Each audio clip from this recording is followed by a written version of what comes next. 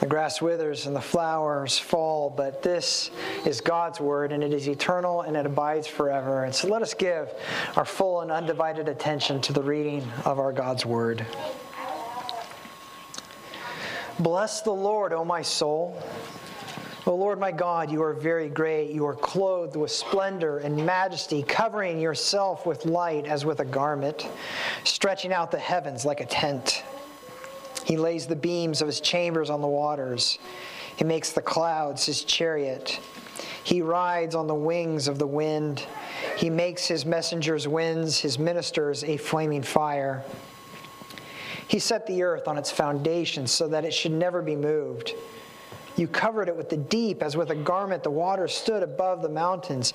At your rebuke they fled. At the sound of your thunder they took to flight. The mountains rose, the valleys sank down to the place that you appointed for them. You set a boundary that they may not pass, so that they might not again cover the earth. You make springs gush forth in the valleys. They flow between the hills. They give drink to every beast of the field. The wild donkeys quench their thirst. Beside them the birds of the heavens dwell. They sing among the branches. From your lofty abode you water the mountains. The earth is satisfied with the fruit of your work. You cause the grass to grow for the livestock and plants for man to cultivate, that he may bring forth food from the earth, and wine to gladden the heart of man, oil to make his face shine, and bread to strengthen man's heart.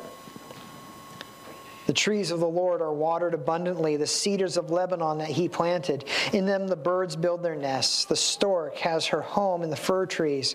The high mountains are for the wild goats. The rocks are a refuge for the rock badgers. He made the moon to mark the seasons, the sun to know its time for setting. You made darkness, and it is night, when all the beasts of the forest creep about. The young lion roars for their prey, seeking their food from God. When the sun rises, they steal away and lie down in their dens. Man goes out for his work and to his labor until the evening.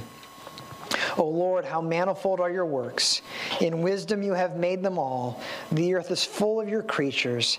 Here is the sea, great and wide, which teems with with creatures innumerable, living things both small and great. There go the ships and Leviathan, which you have formed to play in it. These all look to you to give them their food in due season. When you give it to them, they gather it up. When you open your hand, they are filled with good things. When you hide your face, they are dismayed. When you take away their breath, they die and return to dust. When you send forth your spirit, they are created, and you renew the face of the ground. May the glory of the Lord endure forever. May the Lord rejoice in his works, who looks on earth and it trembles, who touches the mountains and they smoke. I will sing to the Lord as long as I live. I will sing praises to my God while I have being. May my meditation be pleasing to him, for I rejoice in the Lord. Let sinners be consumed from the earth, and let the wicked be no more. Bless the Lord, O my soul. Praise the Lord. That ends the reading of our God's word. Let us ask his blessing on our time in it. Our most gracious Lord, our hearts are prone to wander. Our minds are slow to understand. We are not by nature people of your word. And so we ask that you would have mercy on us, compassion, that you would be among us, and that you would speak to our hearts, that you would illumine our minds, and that you would give us ears to hear your most holy truth, we pray. Amen. You may be seated.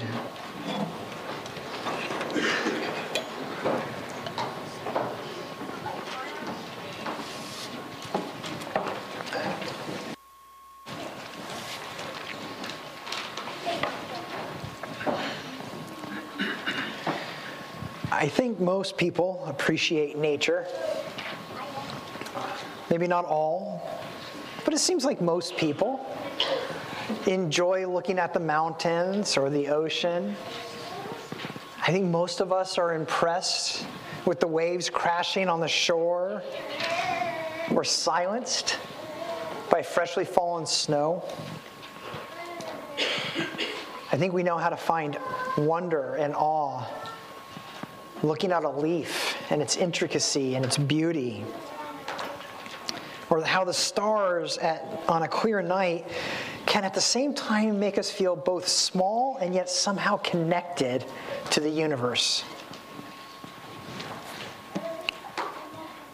But sometimes, and maybe often, it seems like our appreciation of nature is a little more than really just desiring a break from the hustle and the bustle, the city, the crowds, the dirt, the noise, and the chaos of living in a busy place. What sometimes we appreciate is just the change.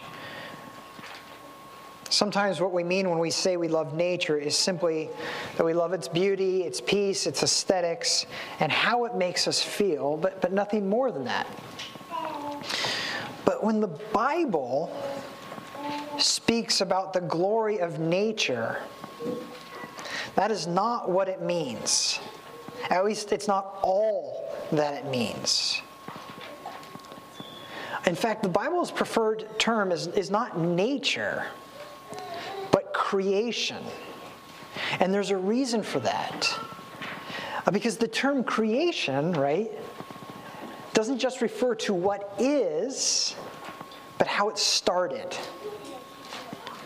But even that can go a few different directions. I was reading C.S. Lewis this week, and he points out that how when most religions talk about creation, it's like they're asking, how did the story start? They're asking what happened in the opening scene, who was present, what was the dialogue spoken, and so on. What they're not asking is how did the story come into being? Did it write itself? And if not, who did? But those are the questions that matter. They're the more important questions, aren't they? And we understand that. If you are into art and you go to a museum, you don't just marvel at the works of art. Of course you do. You marvel. You're amazed by them. You enjoy them. But you ask, who painted this? What was he thinking? What inspired her? What drove this piece of art? And certainly no one ever says, well, it just always existed. It must have painted itself.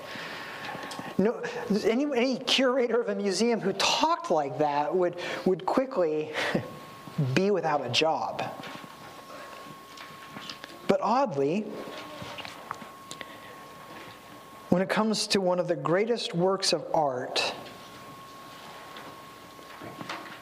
creation itself, that's exactly what many people do. And by doing so, it means never asking the more important questions. Who created it? And why was it created? You see, Psalm 104 is all about creation. Really, though, it's about the God of creation and his work of both bringing the universe into existence and his carefully preserving it throughout history. But more than that, it's about why. And what we're going to see as we spend some time in this beautiful psalm this morning, it's this. Creation's purpose, the reason it exists, the reason it was made, creation's purpose is to reveal its creator so that you might learn to glorify him and to find and seek life in him. That's why creation exists. To tell you who God is so that you might glorify him and seek life in him. Not just life in this world, but eternal life. That's what we want to see as we dig into the psalm this morning. The first 19 verses are all about God's work of creation. And you can even hear the days of creation being echoed. Beginning as Genesis does on the first 3 days, it records in verses 1 through 9 the creation of the world that we now occupy with the animals. And you can hear those days of creation being echoed in the psalm. Light bursting forth as it did on the first day in verse 2, clothing God in splendor and majesty. And then moving on into the following verses, the heavens being stretched out like a canopy or a big tent, and the ocean depths being laid like a foundation below, as they were on the second day of creation. And the image is that of a house or a dwelling place, that God's house, a place where the Creator can dwell and live with His creation. And then like in verses 3 and 4, you see how God is both busy at work building, but also sending out His angels here and there as He works on His masterpiece. Not just a creator, but a conductor of a master symphony. And He's just getting started. Up out of the depths on the third day, verse 8, He drew the mountains. And for the first time, dry land became visible. Hills and mountains and valleys and plains. Variation and yet harmony. Everything's set in its place. And then He sets the shorelines as sentries, holding back the waters, protecting the dry land and those who would dwell on it. So then it's then in verse 10 that the psalmist begins to describe the occupants of creation, those for whom God has been making it. The beasts of the field and the birds of the heavens and sea creatures that play and frolic in the depths, each building their homes, each finding provision in this brilliantly designed creation. Springs bringing water up from below, the skies showering rains from above, and then hills and rivers and valleys carrying those waters throughout the land, watering here, watering there, giving animals things to drink. And so plants grow and animals feed, everything in its place, every detail thought out and flawlessly executed. Creation itself is the most ingenious machine we have ever seen, and yet one that doesn't need to be rewound or plugged in or recharged. Just absolute balance, beauty, functionality, all wrapped together in one perfect gift. And then in the midst of all that, in verses 14 and 15, we find God's crowning achievement, his He makes man in His own image.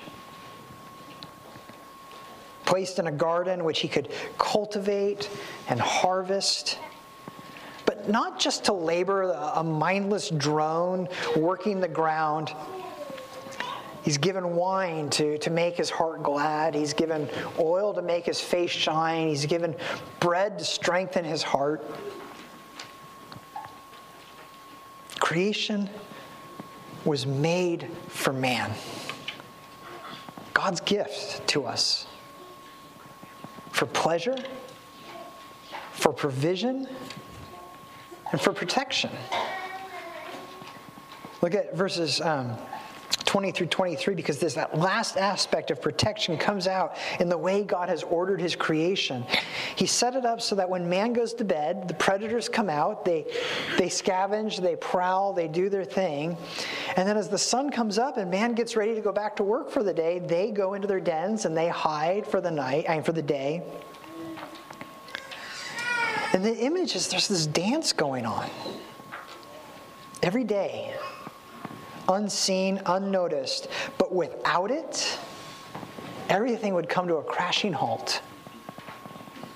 The sun rises, the sun sets, the moon comes out and it hides again. The rains come and plants grow. Animals reproduce, man hunts. 1,000,000 separate parts, unwittingly working together in perfect harmony and balance, mirroring God's perfectly ordered personality to His creation.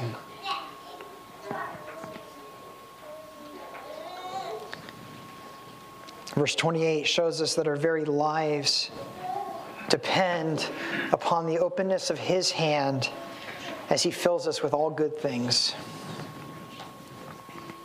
Because when he hides his face, verse 29, we are dismayed. When he takes away our breath, we die. We return to dust like we saw last week. And so whether we know it or not, whether we accept it or not, whether we admit it or not, every day, every breath is entirely dependent on the Creator. In him we truly live and we move and we have our being. And theologians call that providence. The invisible hand of God keeping chaos from wreaking absolute havoc on us. The psalmist has another word. It's wisdom. Verse 24, O Lord, how manifold are your works. In wisdom you have made them all. Wisdom is that unique ability to unite intelligence and real life. And to bring into that order and balance and peace. And it's the very wisdom of God that sustains us each and every day. But as is often the case, wisdom can easily be lost on some.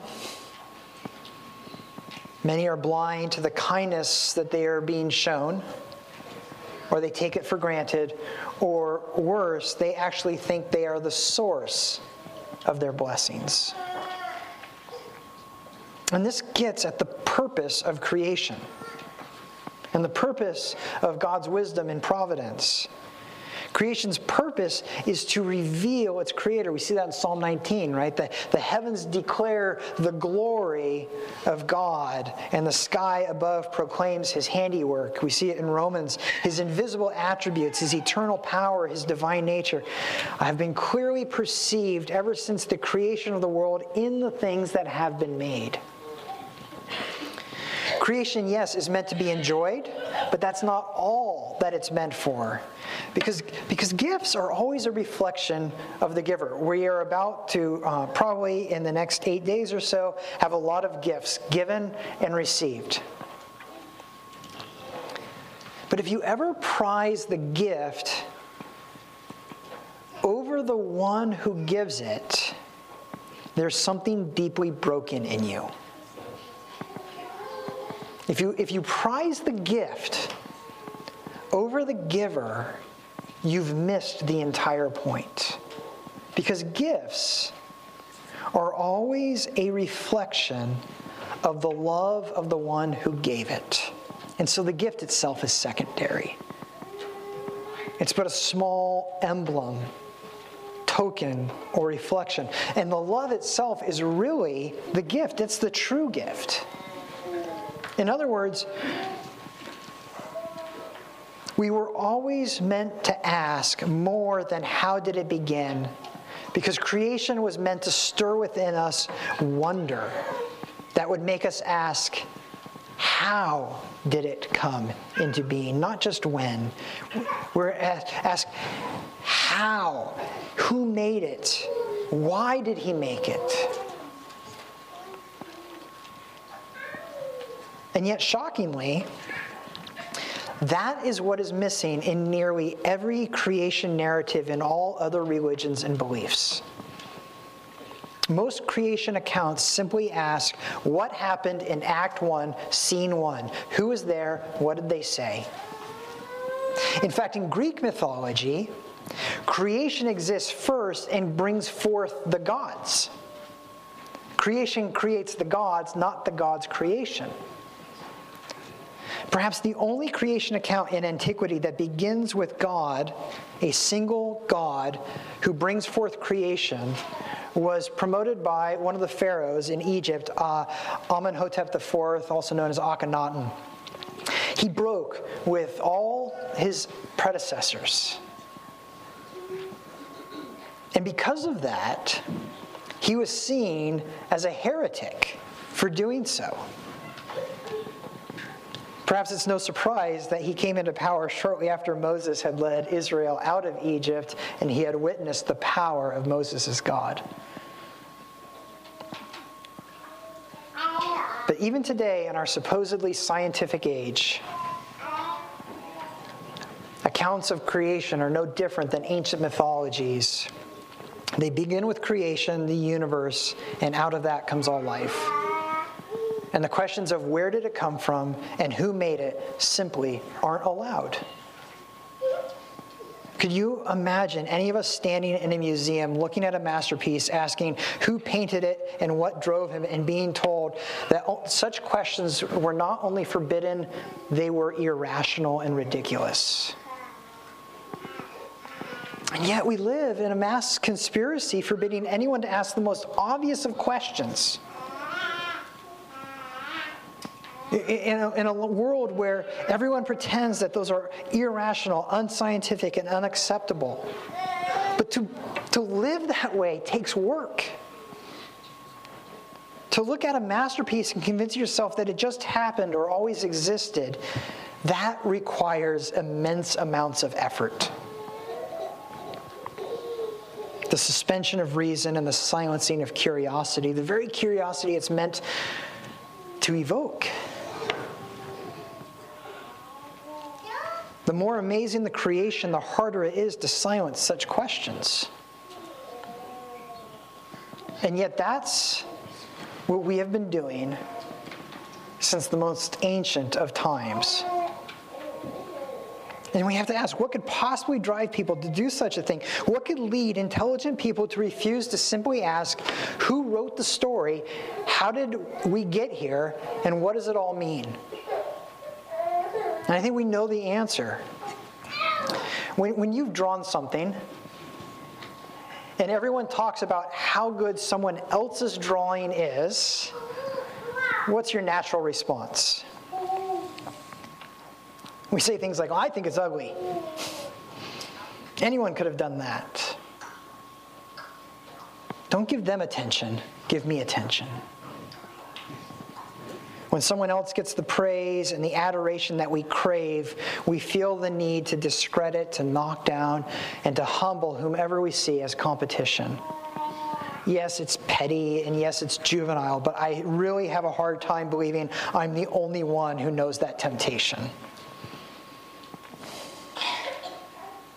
And so when we look at creation, and we instinctively marvel, and we stand in awe and wonder, and we recognize brilliance, and we recognize love, and we recognize wisdom, and we recognize justice, we know that the appropriate response would be adoration and praise and worship. The very things we crave for ourselves, and we don't want to give it to another. And so we say stuff like, I think it's ugly. Anybody could do that. Or no one did it. It just is. We try to silence creation even by worshiping it. Nature worship is just another way of silencing its creator. I don't need anyone to have made it. I love it. Again, C.S. Lewis, as I was reading him this week, he says, the worship of nature is like being so impressed with the mailman's uniform that you refuse to take the letter he's holding for you. It might be a great uniform, but his job is to bring you something. Creation is glorious, but its job is to show us its creator.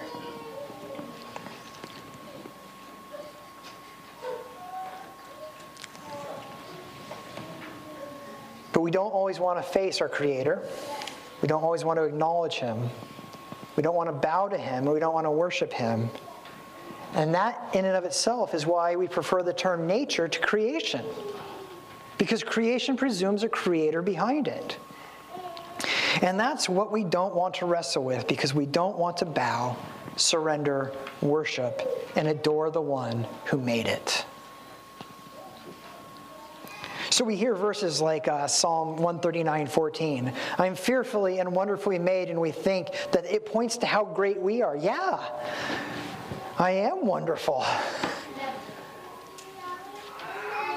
But the word made is the key word. Someone made us. And so when we read the entire verse, it says this: I praise you, God, for I am fearfully and wonderfully made. Wonderful are your works, and my soul knows it well. The purpose of creation is to bring glory to its creator. It's meant to lead us to the feet of the one true God. Isaiah puts it this way: For thus says the Lord God, who made the heavens, for he is God, who formed the earth and made it. He established it, and he did not create it empty. He formed it to be inhabited. I am the Lord, there is no other. Creation is about God. It's about his glory. Creation drives a stake through the heart of that heresy that claims our God is just one among many, or unnecessary for the universe. Creation all around us is testifying to its creator so that we might praise him, that we might give thanks to him. That's the purpose it serves. And so in Psalm 104, we see the 6 days of creation and how they reveal their Creator and his glory and his splendor and call us to praise him. But we're left asking, what about the seventh day?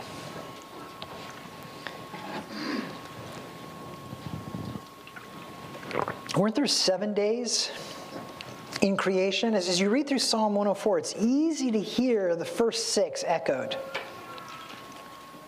clearly reflected. But what about the seventh? Well, it's important to remember that the seventh day in Genesis 2 was about 2 things. The first was rest and worship. God set the last day of creation aside for the worship of his Creator. And that's where our psalm begins and ends, isn't it? With praise. Verse 1 and verses 31 through 35, all about praising the Creator. That's the seventh day. It's meant to be read on the Sabbath day, and so that it might stir wonder in our hearts and awe within us and lead us to the feet of God and praise him. Creation is always meant to lead to worship on the seventh day. That's where the first 6 days were always headed. But there was a second purpose to the seventh day. At the last day of the week, it was also meant to cast our gaze forward through all time to the very last day of history.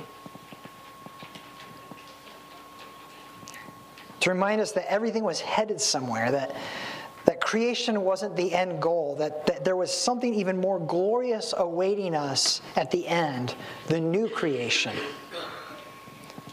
And so perhaps it shouldn't be surprising to us then that this new creation is in view in our psalm. Look again at verses 29 and 30. Verse 29, when you hide your face, they are dismayed. When you take away their breath, they die and return to dust. This is what we saw last week in Psalm 103, right? That sin brought death and decay into the world, ugliness into beauty, and corrupted creation. But look at verse 30. When you send forth your Spirit, they are created, and you renew the face of the earth. This immediately follows death and decay. It's not talking about creation.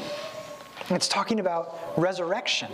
It's talking about new life, new birth, new creation. The psalmist is likening that to Genesis 2:8, when the Spirit of God breathed the breath of life into that pile of dust, and it became a living soul. But here, what he's envisioning with that is something even more amazing. It's renewal, it's restoration, it's resurrection.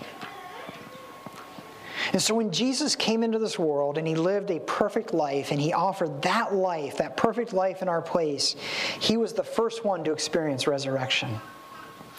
The Bible tells us at that moment, he became the life-giving Spirit. In other words, he earned the right to breathe the breath of new, eternal life on those who were under a sentence of death and to renew them and to give them new life, eternal life.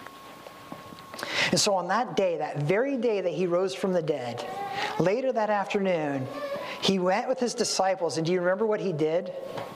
He breathed on them and said, receive the Holy Spirit. John 20:22. And as he breathed on them, their sins were forgiven and their souls were saved and they became new creations. That act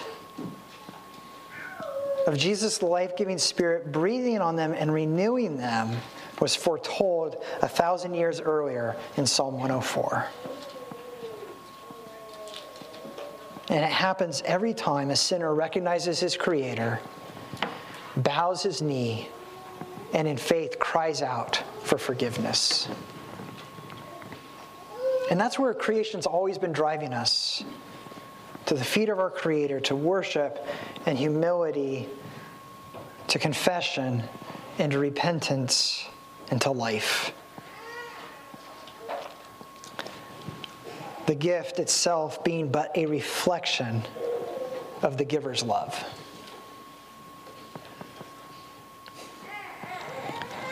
Creation is a marvelous gift, beloved. Speaking to you, calling to you, testifying to you of your Heavenly Father's love. But it's not the only creation we get to witness, not the only gift we get to witness this morning. There's another one set before us in the bread and the wine of the Lord's Supper. Speaking of the bread, do you remember what Jesus said? This is my body which is given for you. This is a gift, right? Given. It's an act of love. It's a visible manifestation of his love for us. And it's given to help us on our journey while we await the day when we will be called into the new creation and we will behold with our eyes a glory that we can't even begin to imagine. But that gift too was anticipated, the gift in our psalm. Remember what verse 15 said? That God gave wine to gladden man's heart, bread to strengthen him. This gift of love is meant to strengthen you, not physically, but spiritually, so that you would not be tempted to believe the lies of the world, or to worship the creation instead of its creator, or to seek your glory instead of his. And so as we come this morning to the Lord's Supper, we come rejoicing. We come bowing in reverence and in surrender. We come in worship, praising our glorious God and Savior, grateful for his love for us. And so I'd like to ask Pastor Isaac and the elders to come forward that we might receive this gift this morning. And please join me in prayer. Father, your creation is amazing, and it drives us to wonder, to marvel, to awe of you and your works. But it is easy, so easy, to ignore the important questions and to try to even silence creation's voice by worshiping it instead of the one who made it. And so we ask that you would forgive us and that you would teach us to marvel at you and all that you have done. May we hear creation's voice and its praise of its creator. And so we bless you and we praise you and we exalt you and bow before you. May your glory endure forever, we pray.